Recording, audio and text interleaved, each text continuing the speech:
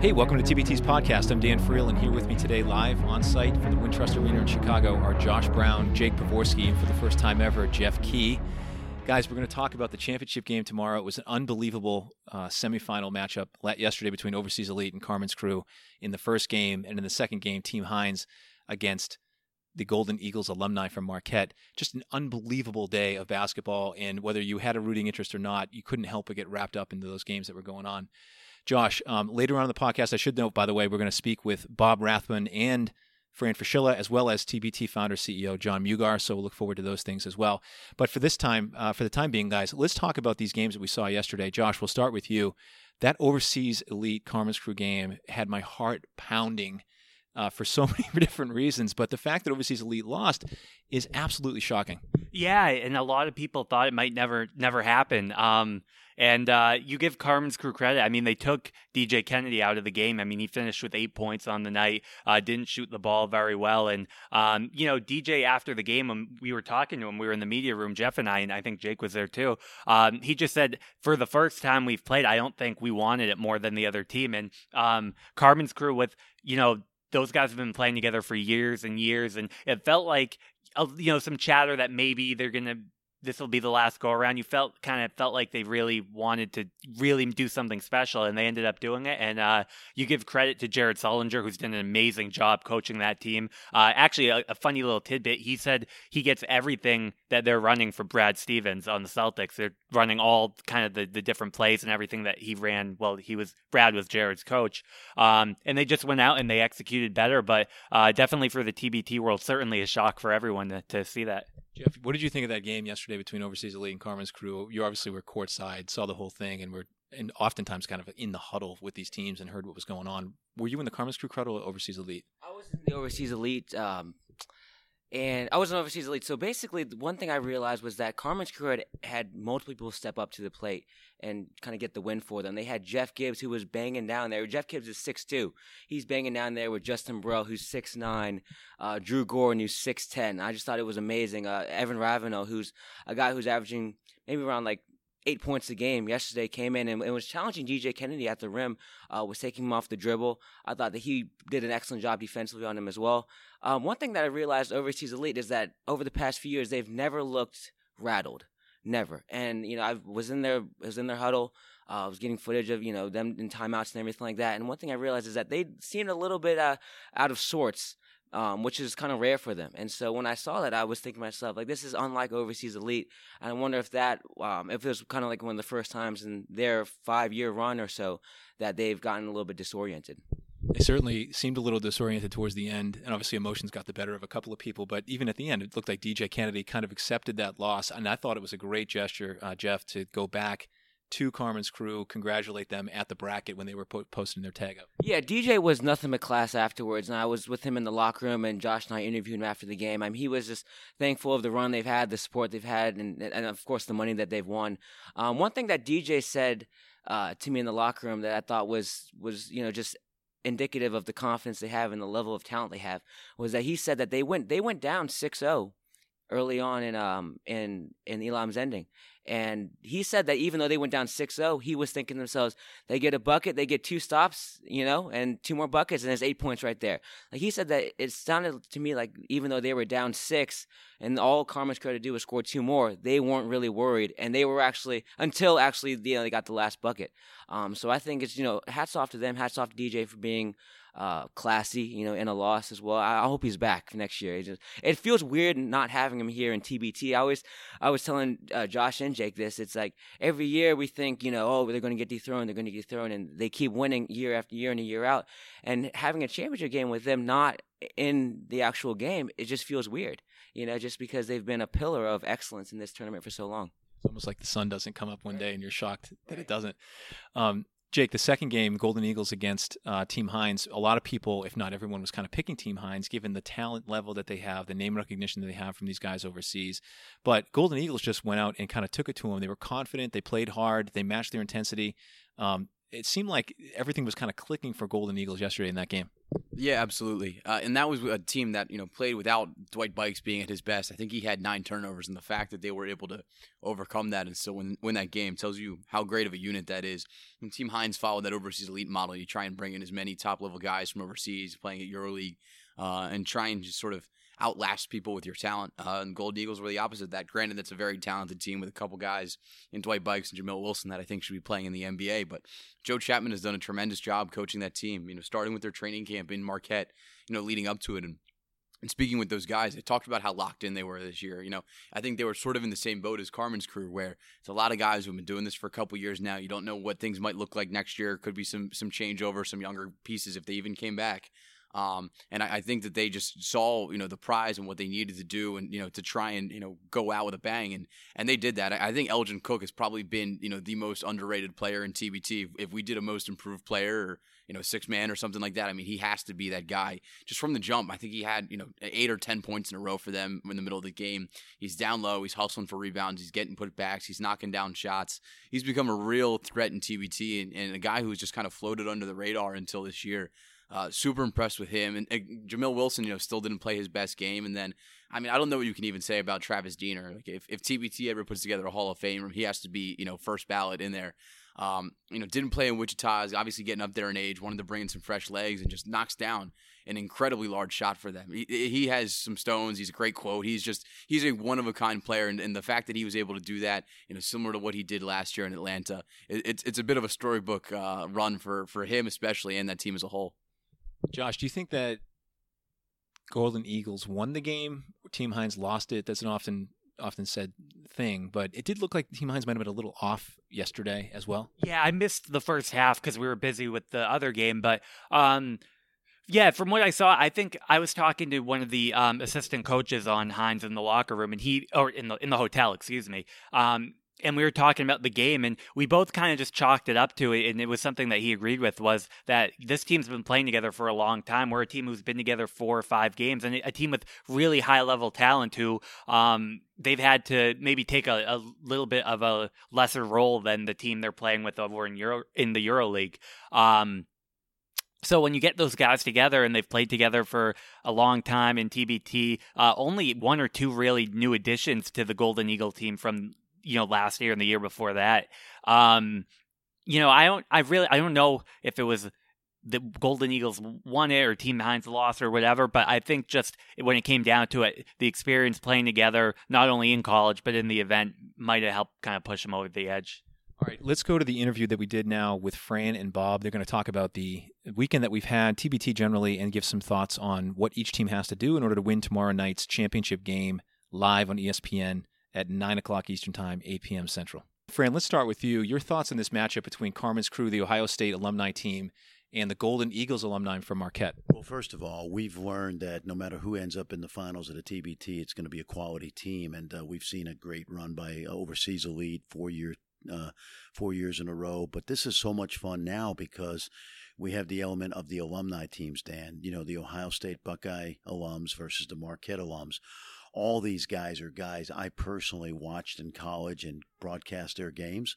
And now, 4, 5, 6, 7, 8 years later, in some cases longer, like Travis Diener, they're better players now than they were when they were in college because they're all professional players. So I've heard you say that, Fran, and I'm kind of curious because I don't know that everyone really kind of grasps what you're saying. But in what regard do you think that they're better at 25 to 30 than they were when they were at 18 to 22? It's very simple. As a former college coach, we didn't have them in the gym all that long because they had to go to class and study hall and take care of other obligations. And now when they get to be professional players, whether it's in the G League, NBA, and in most cases here overseas, they are truly pros. That's their job. That's what they spend 12 months doing. They work on their game. They work on their shooting. Guys that we watched in college are that's why I say they're more accomplished, played against a higher level competition, and they're really at their best. They're at the peak of their game for the most part. So the level is really high. And having 2 teams that are familiar with to the average fan, I think is going to be dynamite. I mean, Aaron Craft, Travis Diener, Jamil Wilson. That's the thing I think Bob and I are looking forward to. Bob, we were talking last night. It seems like you're really enjoying calling these games, particularly with the Elam ending. It just is an added element of excitement, I think, towards the end of these games. Can you kind of talk us a little bit about sort of your experience calling these games so far? Well, it has been so much fun. And I think TBT, in a relatively short time, has captured the imagination of the summertime basketball fan.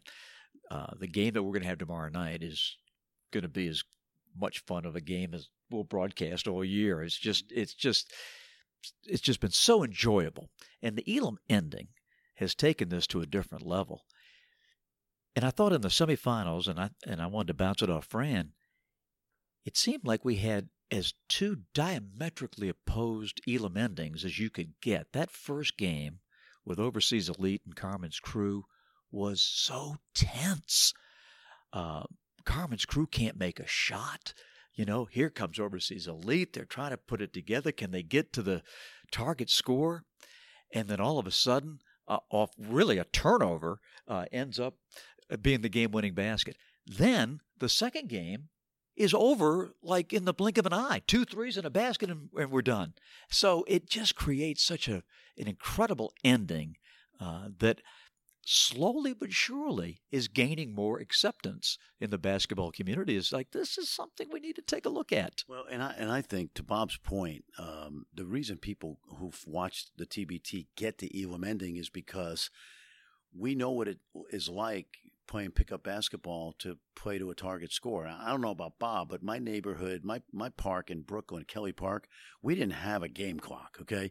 We played outdoors, and we played to 11 or we played to 21, and that's really the essence of the Elam ending, is that the game ends on a make. And to Bob's point, I thought the second game, Travis Diener hitting that second three or raising up to shoot it, I could see it in my mind right now, and then him making it and having it be basically a game winner. It was like a great prize fight that ends in a stunning knockout, you know, because the first game had all the drama of two teams trying to score and not being able to, and then Travis Diener single-handedly in 2 of the 3 possessions bangs threes, and that's it. You know, it's time to go home for Team Hines. I had a chance to talk to Aaron Kraft a little bit about the ending for that first game. And one of the things that he said was that everybody seemed like they were really, really tight in that first game. He was kind of laughing about the fact that he airballed a mid-range jumper himself. As a coach, Fran, what would you say to a team? You're tied going into the Elam ending, or maybe somebody calls a timeout and both teams are 1 possession away. Is there anything you can say in that moment, in that circumstance, that's going to calm someone down so that they don't airball a mid-range, or that they don't make a mistake that they would never have made otherwise? There's not much you could say because of the unpredictability of it. But no, I think, well, first of all, let's look at these 2 teams that are going to play Tuesday night. They've both been here. They both have gotten to a Final Four, and they both have understood the pain of losing a game like this in the TBT. But I think that what the Elam ending does, and it's not unlike, again, getting back to the playground or the Y, when you're getting close to point game and there's 5 other teams waiting to come on the court, and if you lose, you're not going to play for another hour. You know, you're a little more cautious. You want the ball to move a little more. You want to get a great shot. Or if you have that one great player like Travis Diener, that guy just takes over.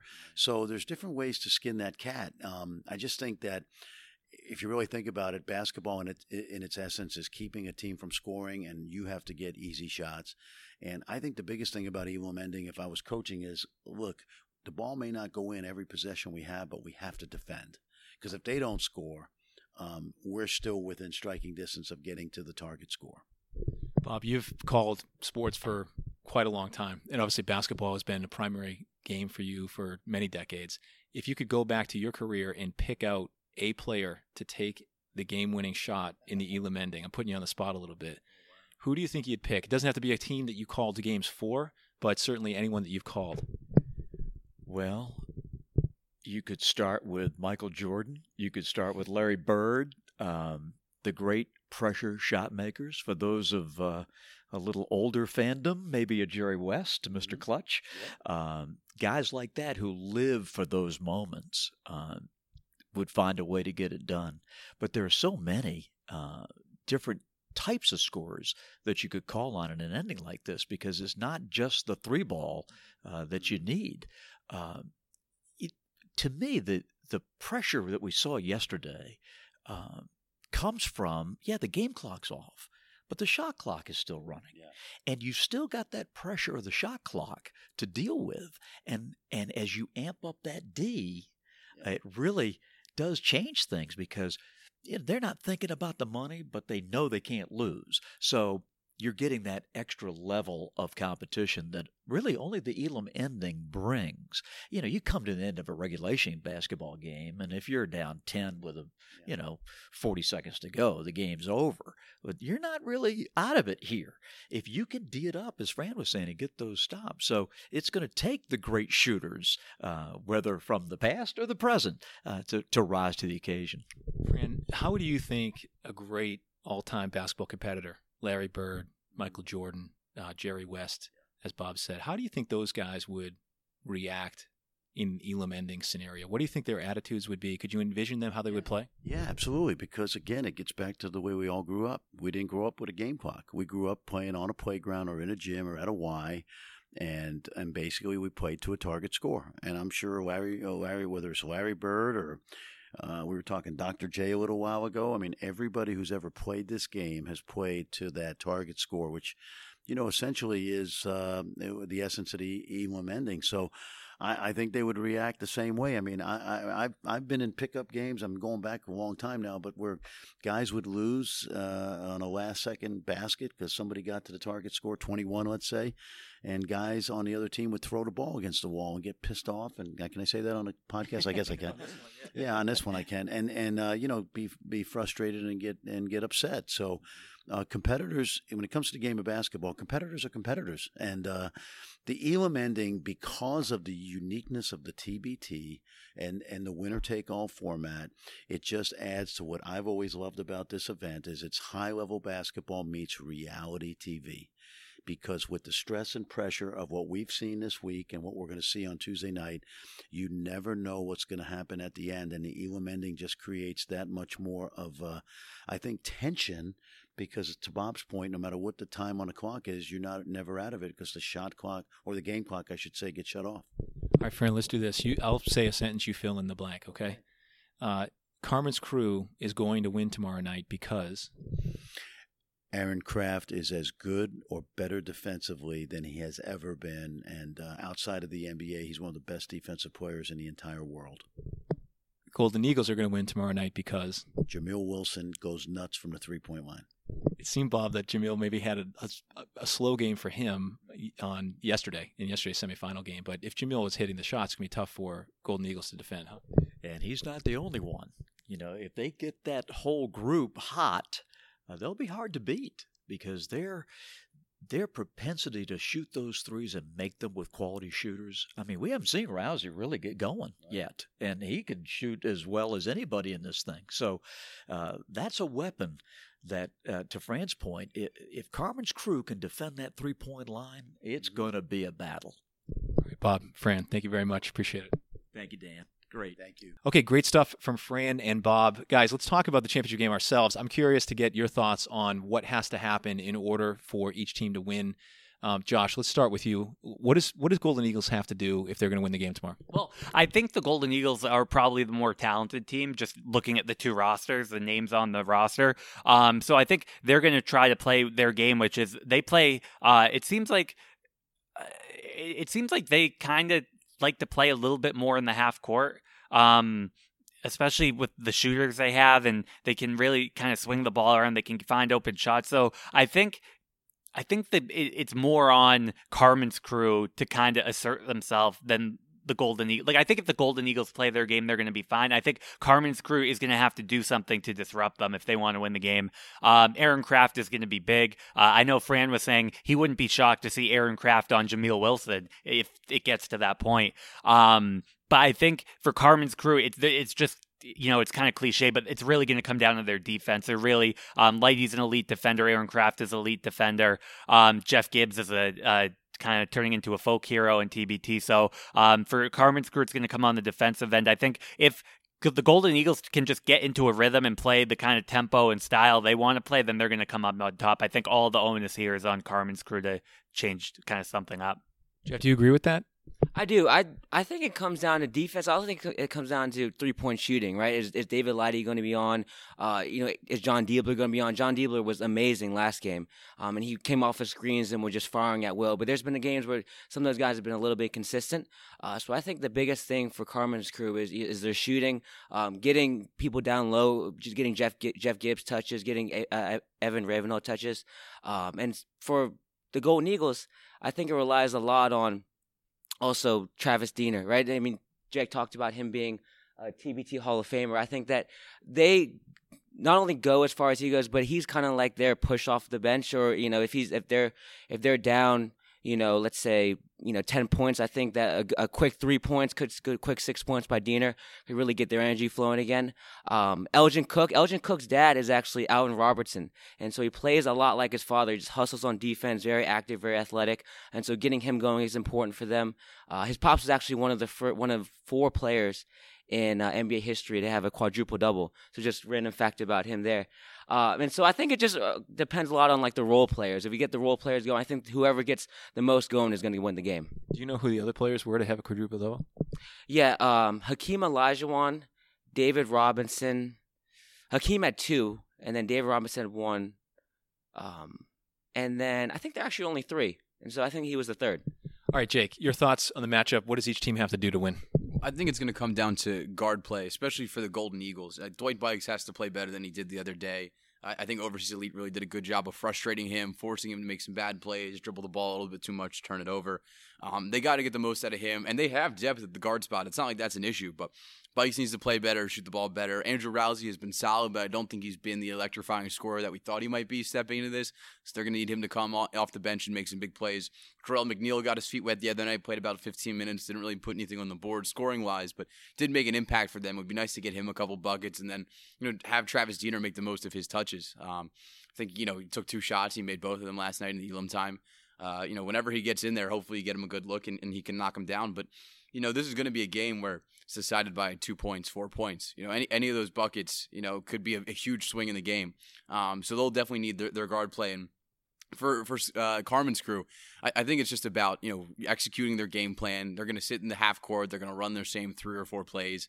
It's about getting those guys the right looks, making the right shots. And to Josh's point, I definitely think Golden Eagles is the more talented team, but Carmen's crew is as prepared as any team that's come into TBT. Jared's done an excellent job of getting those guys ready. And if they can execute their offense to the way that they like, then I think they're going to be in good shape. If we're going to go around and give predictions, I think Golden Eagles narrowly pull this one out. But this is going to be a TBT all-timer. I think the fact that we have 2 alumni teams facing off against each other for the first time ever to crown a new champion in 2019 is pretty surreal, but it's going to make for some great drama on TV. Jake's got Golden Eagles. Jeff, who do you have? I have Golden Eagles 87, Carmen's crew 82. Josh. Well, I think the weird thing, usually in a championship game, not only in TBT, but anywhere, you kind of have like a team of like destiny that you can kind of tell. I think going in, you could really make the case that it could be either with the way they've played in TBT and everything and how far they've made it and falling just short. I agree with Jake and Jeff. I think the Golden Eagles will win, but tough to call. But yeah, I think the Golden Eagles have a little bit too much talent for them. All right, let's go to the interview I did with TBT founder CEO John Mugar. John. Yes. Best TBT ever or best TBT yet? Best TBT yet. What's your impression generally of the 2019 tournament as we've had it? I say it's exceeded every expectation I had, and I'm really surprised by how well received the Elam ending has been this year. Doesn't it seem sort of like it was almost 60-40 favorable towards Elam last year, and this year it almost seems like it's like 99, 100%? Yeah, I would say that the Elam ending last year was similar to the posterized dunk contest this year, where half people absolutely loved it and half people hated it. And this year it seems like it's 95-5 in favor of the Elam ending. Do you think that's just... Do you think that people that didn't like it last year are converting into liking it, or they're just not complaining about it anymore? I think they're converting because I think when you see a larger sample size of Elam Ending games, you really get it, as opposed to someone tuning in from one game who maybe heard about it from a friend who would say, "Oh, this isn't that cool. What's the big deal?" Do you have one that stands out as your favorite Elam Ending so far? Dayton's round 2 win in Columbus was absolutely electric. Diener pulling up for 3 points. Semifinal game was incredible as well. What do you think generally about just the growth of the event overall, and specifically with attendance? Attendance is, I was at the Wichita game in round 1, and that sort of exceeded. That is now an event that I would fly in my youth to go to. Like, to be in that gym surrounded by those fans in front of 7,200 people who are chanting and cheering and all of that. So I never really envisioned that for TBT at this stage. So that far exceeded everything. Do you have any kind of early predictions as to what other cities or colleges, if it's an alumni team, might have that kind of response to a team? I only can go on what people say, and Dayton's fans showed up in Columbus really passionately this year, and West Virginia fans showed up in Richmond, and both of those fan bases seem to think that it would go over really well where they are, so I would guess those two. What do you think it was about the Wichita situation particularly that could be replicated other places? Partnering with the school itself as a marketing partner and business partner made like 100% of the difference, because otherwise we're going into the city like a Columbus and doing it without the help of the university, which makes it pretty challenging on us to get that message out in front of those fans. This is the first ever final or championship game that has had 2 alumni teams in it. And it seems like tomorrow night, Tuesday, for the championship game, we're going to have a lot of Marquette fans on one side of the arena and Ohio State fans on the other. And I was trying to think of a scenario outside of like an NCAA Final Four where maybe you might have 2 big name schools. But really, honestly, it's going to be like a totally unique and only in TBT scenario for these 2 fan bases to be able to come root for these teams. Yeah, and I maybe 5 minutes after the semifinal ended for Marquette, we get an email that the president of Marquette wants to come, the AD wants to come. So that school is like, there's no shortage of enthusiasm up there for this event. So I don't know if Ohio State can replicate that because of where they're coming from, but I certainly expect a crazy atmosphere. Do you have any thoughts kind of going forward, maybe what 2020 might hold for TBT, or are you just kind of focused on tomorrow so far? What really is working this year is that the 8 regional events and hosted by passionate fan bases. So we're going to do way more of that. I think we really nailed it in 5 out of 8 regions this year. And so I think we want to try to get it closer to 8 next year. Is there anything from a gameplay perspective that you would want to see change for 2020? No, I think we've like hit on a great formula. Our games are basically 140 to 145, exciting, way fewer trips to the free throw line, and I want to live here for a while. Everybody that I'm talking to says that they love the fact that the refs are letting these guys play, and it seems like everybody enjoys it. Like, why not just let them play the physical game that basketball is now, as opposed to the way it's been called in more recent history, where it's much more ticky-tack fouls and free throws and all that kind of stuff. Do you enjoy watching basketball played that way? Yeah. Well, it takes a really good official to do that, because if you're just going to let them play and you're not an experienced official, then it's going to be trouble. So we fortunately have like the best, most well-known referees in the world calling these games, and they're able to set that boundary. So it takes a lot of work for them to do that, but I think it's really been our best officiating year yet. Any predictions for tomorrow night? I think we're going to get a tie score going into the Elam Ending. That's my prediction. Okay, great stuff from John, as always. All right, that's going to be it for the TBT podcast today. We'll be back hopefully tomorrow, actually, with another edition previewing the championship game, any late-breaking news, injuries, or anything else like that. We may also have a special guest, so stay tuned for that. Thanks again for joining the TBT podcast, and we'll be back again soon.